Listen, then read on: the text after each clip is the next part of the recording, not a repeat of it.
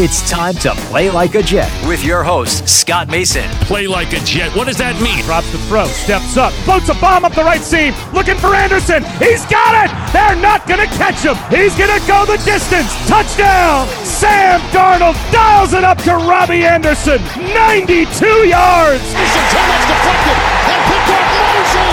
He'll take it in. It's a pick six and a touchdown. Bell into the middle of that line, and it's a touchdown. Big return for Crowder. 85 yards. Pass thrown. There was contact with the quarterback, and it's incomplete. They got pressure on Prescott. It was Adams who came blitzing in. Hill hit immediately when he got the handoff. You know that's The Q-inator. oh my gosh. Listen, thank you. From the TOJ Digital Studios, this is Play Like a Jet. My name is Scott Mason. You can follow me on Twitter at PlayLikeAJet1, and it's part 2 of the Mailbag. So for that, we bring in the owner, the operator, the lead reporter, the whole shebang over at JetsInsider.com. And of course, above all of that, a very big deal, Mr. Chris Nimbley. So Chris, let's jump right into the Mailbag, and our first question comes in from Peter Sawyer. He says, what's the story with this Leo trade? How does draft compensation get affected by when he signs? How does the fifth become a fourth?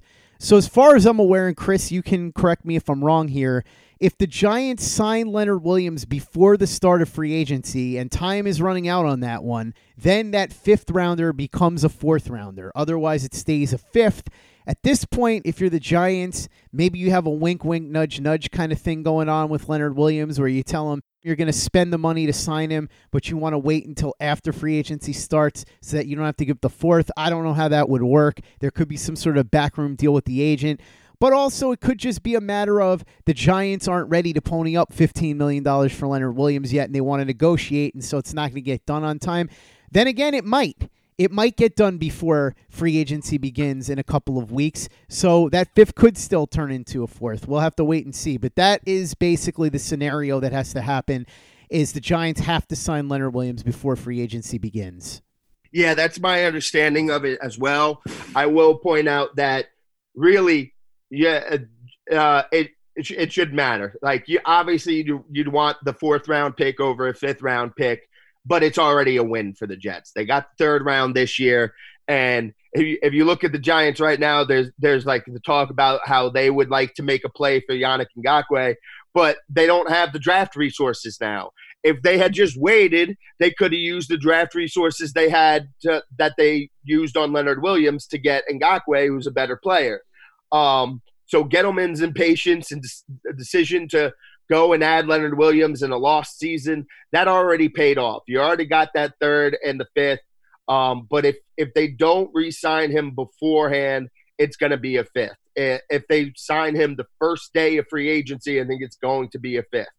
But again, it's already a win for the Jets. They got that third and the fifth, and that was the best they were going to get. So I wouldn't get too upset about it. Again, you'd obviously rather have the fourth, but you take it because they obviously weren't going to bring Leonard Williams back. They get to have that extra third this year, and that's really the whole key to everything right now. Getting that extra third, especially in this draft with how deep the wide receiver class is. You know, maybe they could go with one of the thirds with the wide receiver. They could go offensive line. They could go with a cornerback, or like there's so many different ways they can go with that extra third. And that, again, with this year being such a vital, crucial year to Sam Darnold and his development, and Adam Gase and Joe Douglas, that third pick, that extra third round pick is so huge. And that's the meat of what this trade was about. Question comes in from Michael Palace. He says, now that Ngakoue is going to get tagged, 2 questions. A, should the Jets trade for him? And B, if they were to try and trade for him, would this be too much? The Jets would trade one of their 2020 thirds, their pick, not the Giants, and a conditional 2021 first rounder. It's a second that becomes a first if the Jets make the playoffs. I would absolutely look into trading for Ngakoue, and I know that a lot of Jets fans will say, you can't do that. They're not one player away. I understand that, but you're talking about a 24-year-old stud edge rusher, a position that is almost impossible to fill, and that, by the way, is going to be very difficult to fill in this draft because it's not a very good edge rusher class. Plus, even though this is supposed to be a really good pass rusher class in free agency, it looks like most of the best edge rushers, shock of shocks, are going to get tagged. Ngakoue looks like he's going to get tagged. Matthew Judon from the Ravens looks like he's going to get tagged. It looks like Bud Dupree is going to get tagged. So the only ones that are going to be available are Dante Fowler and Jadeveon Clowney. Jadeveon Clowney is going to get something like $20 million.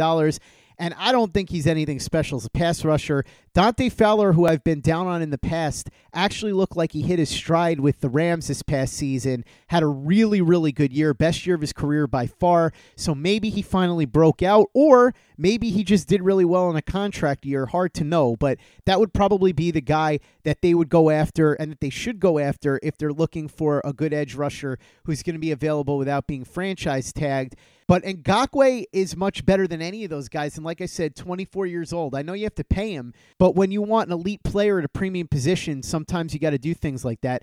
I would be willing to trade next year's first rounder in a deal to get Ngakoue if I was able to make a deal like that. I'm not sure what else you'd have to give. I believe it was a 1 and a 2 for Frank Clark that the Chiefs gave up. Maybe you could get away with giving up less. Maybe it would be a 1 next year and a 4 this year or something along those lines. Or you give up a 1 next year and a 4 this year and you get back a 6th. I don't know. But I would certainly consider it. And I think that the price that you offered would probably not be enough to get it done, but it's definitely not too much for the Jets to offer.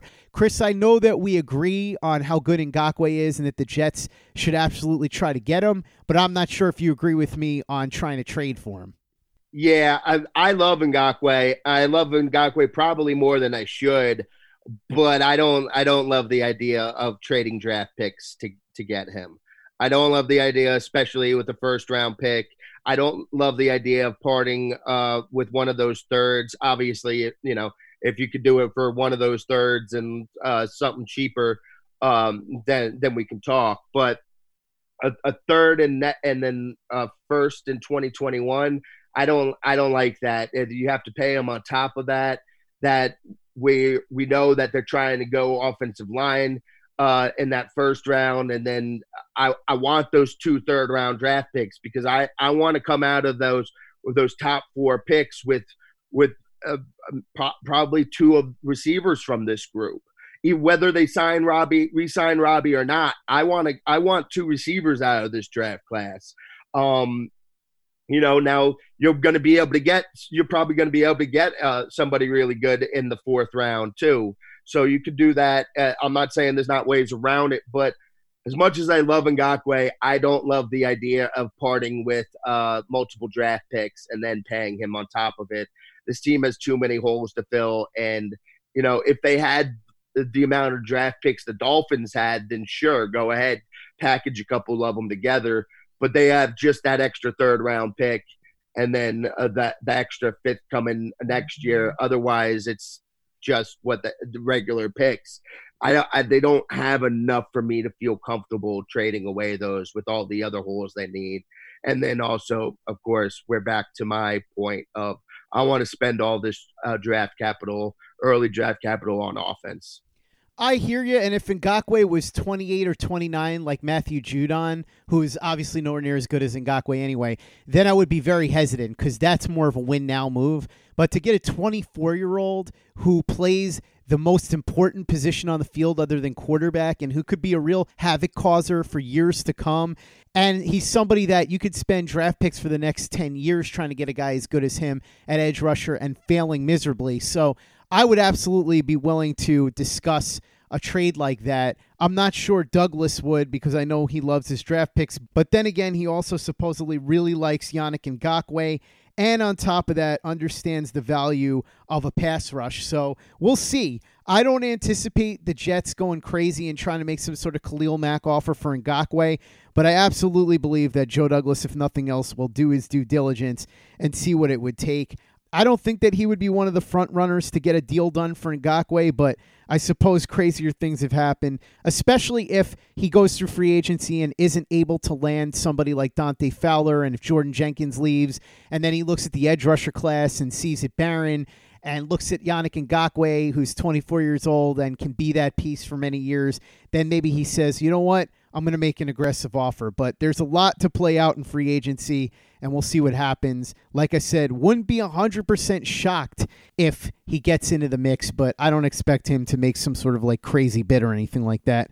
Next question comes in from Mike John. This is more for you than me, Chris. He says, why do beat reporters for a team push a clear agenda of a coach that fans can easily see through?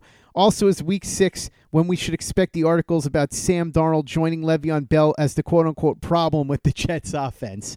So I'm going to let you answer this in a second, Chris, because you have more insight into this. But I can't really get inside the heads of reporters.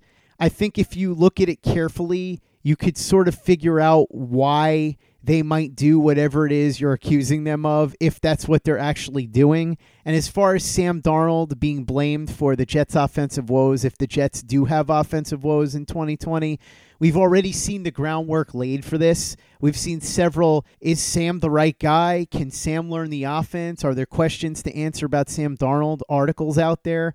We heard whispers that at a certain point in the season last year, Gase was bad-mouthing Darnold behind the scenes at one Jets drive. Now, that didn't last all that long, but it did happen for a point in time. So if Darnold were to struggle for a significant period of time, especially with Gase's reputation of souring on guys very quickly, I wouldn't be surprised if the narrative gets spun that way in certain corners. Chris, you can talk about this better than I can because you're on the Jets beat. You have the floor, sir. All right, so I got to be a little careful here. Because if I say the wrong thing, I could get my credentials pulled here. So, but I'm going to start by saying, just like you said, I can't get fully in their heads. So I can think and I can feel exactly like many fans do about certain reporters and things they put out there. And I will just say that I agree with the general consensus on some of this stuff. There is some obvious stuff going on right here. The idea that Darnold needs to step the F up after 2 seasons and he had mono, but we need to rally around Gase and give him time, even though he's already failed and we can see exactly what a mess he created last year. I couldn't disagree with that premise more. Of course Darnold needs to get better, but that's on the coach. That's on the coach who was hired specifically to get the most out of him. That's the thing that baffles me about that. Any criticism you have of Darnold, fair, unfair, whatever, that has to be placed right at the feet of Adam Gase too.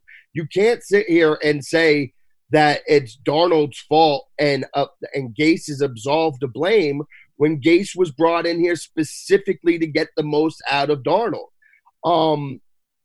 It ignores the fact that the offensive line was an absolute disaster last year. It ignores the fact that Robbie Anderson was the only competent, or him and Jamison Crowder, but even Crowder went through stretches last year where he kind of disappeared. And if I go and I sit there and I break down the tape, I'm going to pin a lot of that blame on Gase.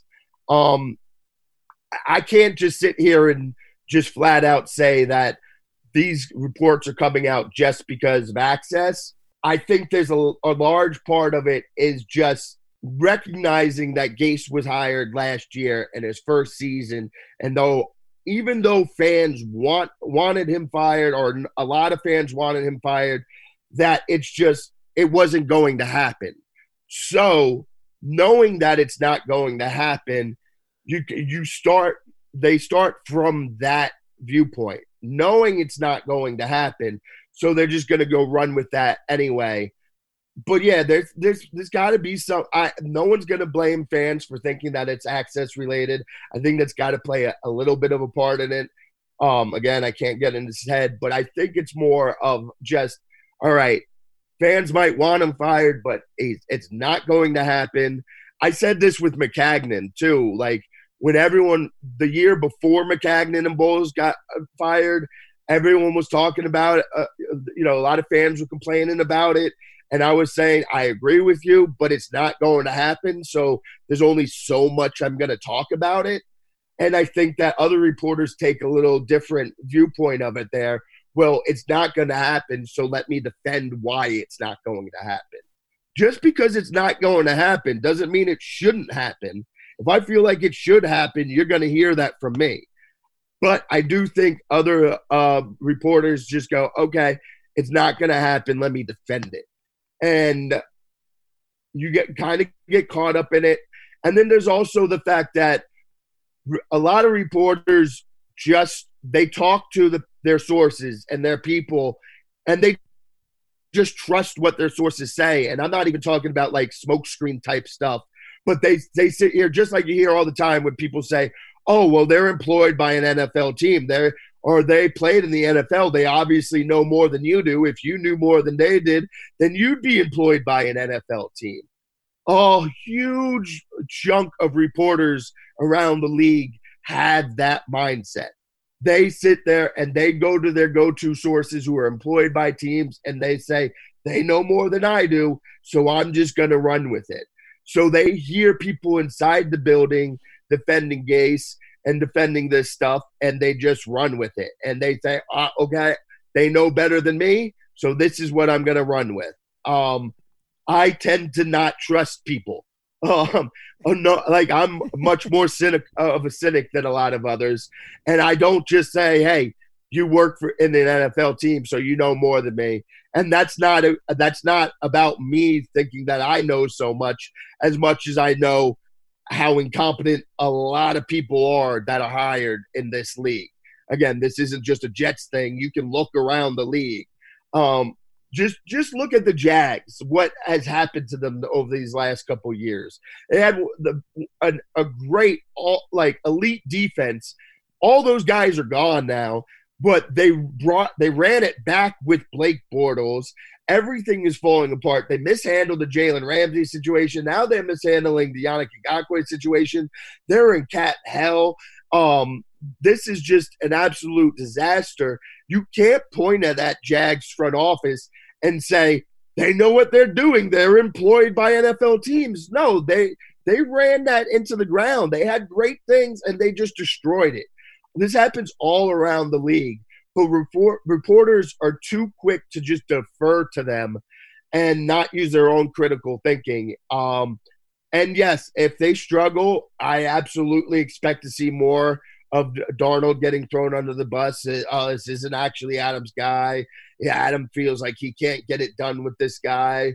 And you're going to see a lot of that, but you're not going – this has to go back to Gase being hired to get the most out of him, especially if they go and they get seriously improve the offensive line, bring Robbie back, draft a couple receivers, get more weapons, and then it's still struggling.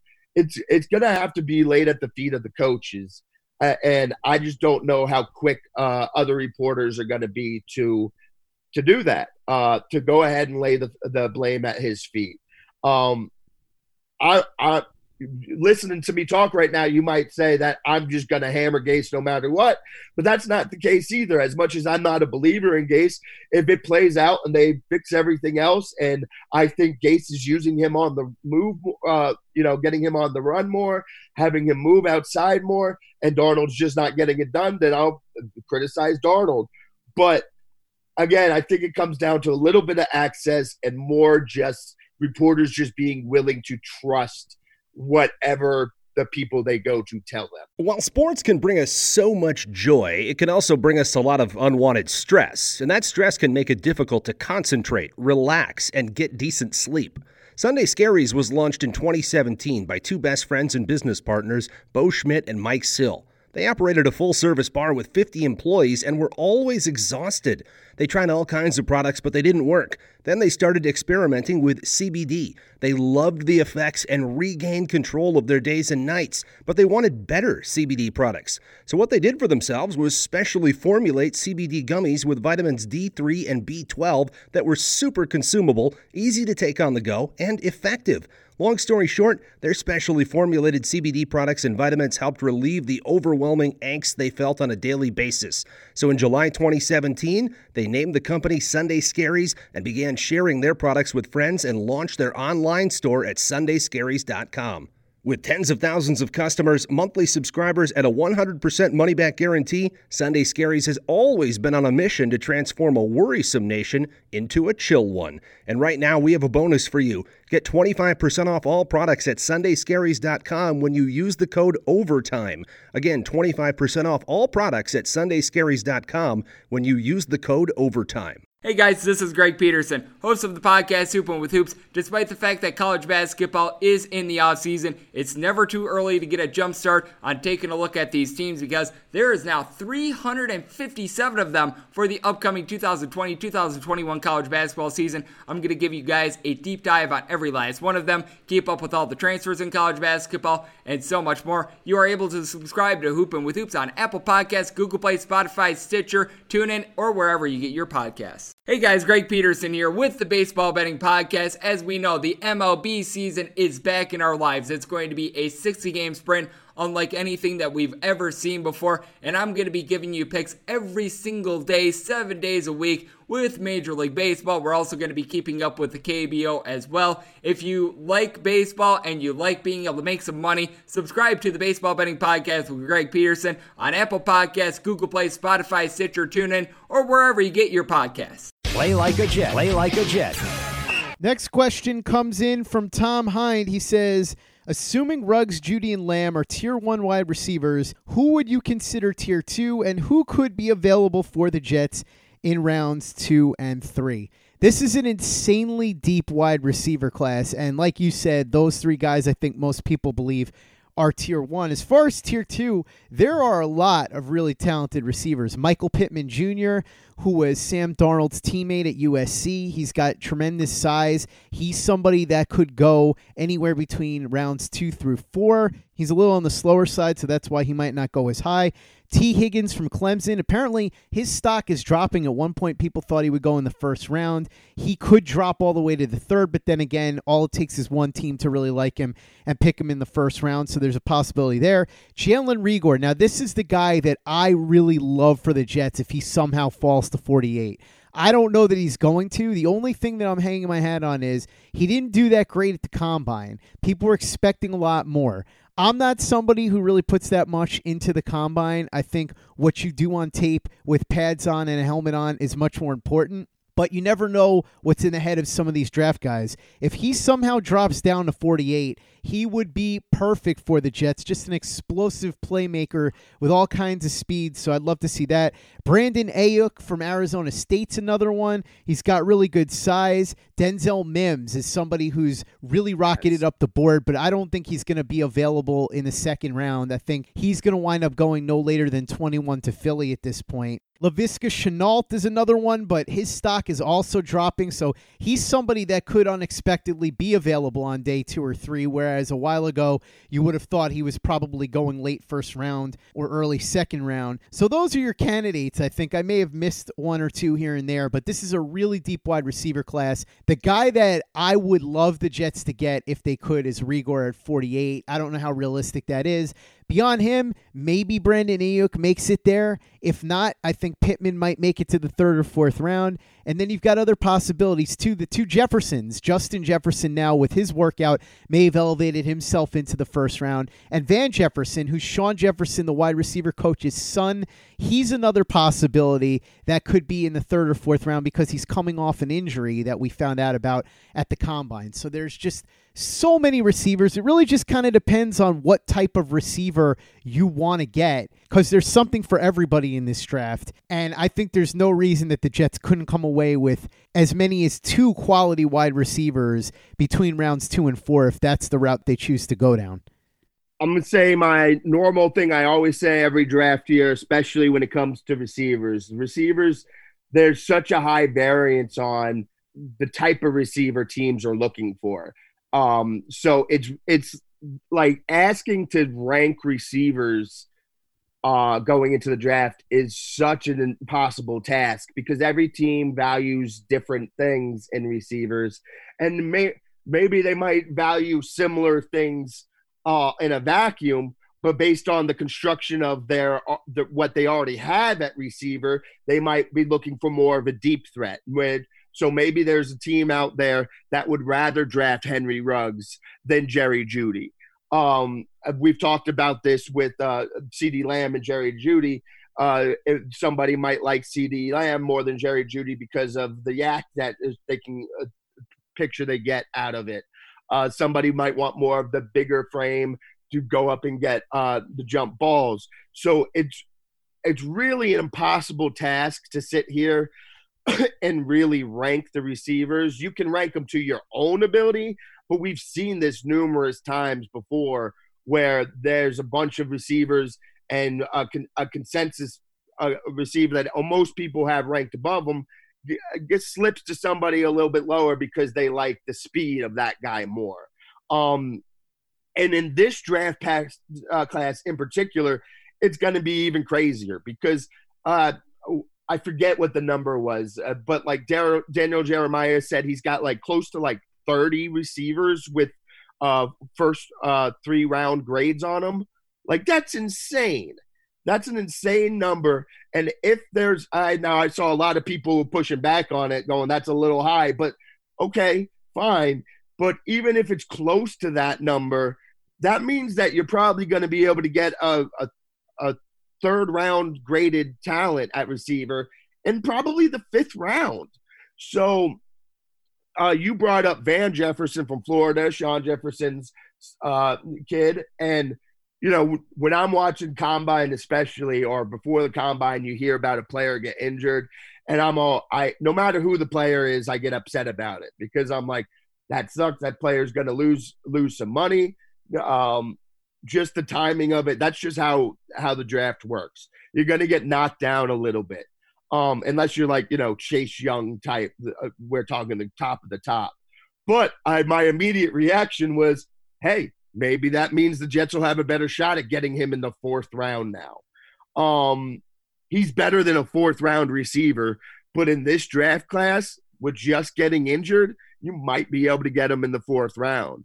You went through a bunch of names. There's a lot of names here. I'm going to have trouble pronouncing the Laviska Shenault, T. Higgins, Justin Jefferson. I think they're all possible round 1 guys. Brandon Ayuk, probably Rigor, Pittman, those guys. Mims is somebody I love. There's Tyler Johnson from Minnesota, Donovan People-Jones from Michigan, who, if Michigan only had competent quarterback play, I think would be a much higher draft pick. Brian Edwards from South Carolina, Colin Johnson from Texas, Chase Claypool, guy we've talked about a couple times coming up out of Notre Dame. He tested incredibly well at the combine. They worked him out as like, at tight end there as well. He very, very much reminds you of Quincy Enunwa, just his build and the way he moves, his size and speed. So there is no shortage of options at receiver here. And this is why I want to come away with at least 2 of them, those top 4 rounds. And like I said, you're going to be able to get somebody with a 2nd, 3rd round grade, probably in the 4th, maybe even the 5th. This receiver class is that deep.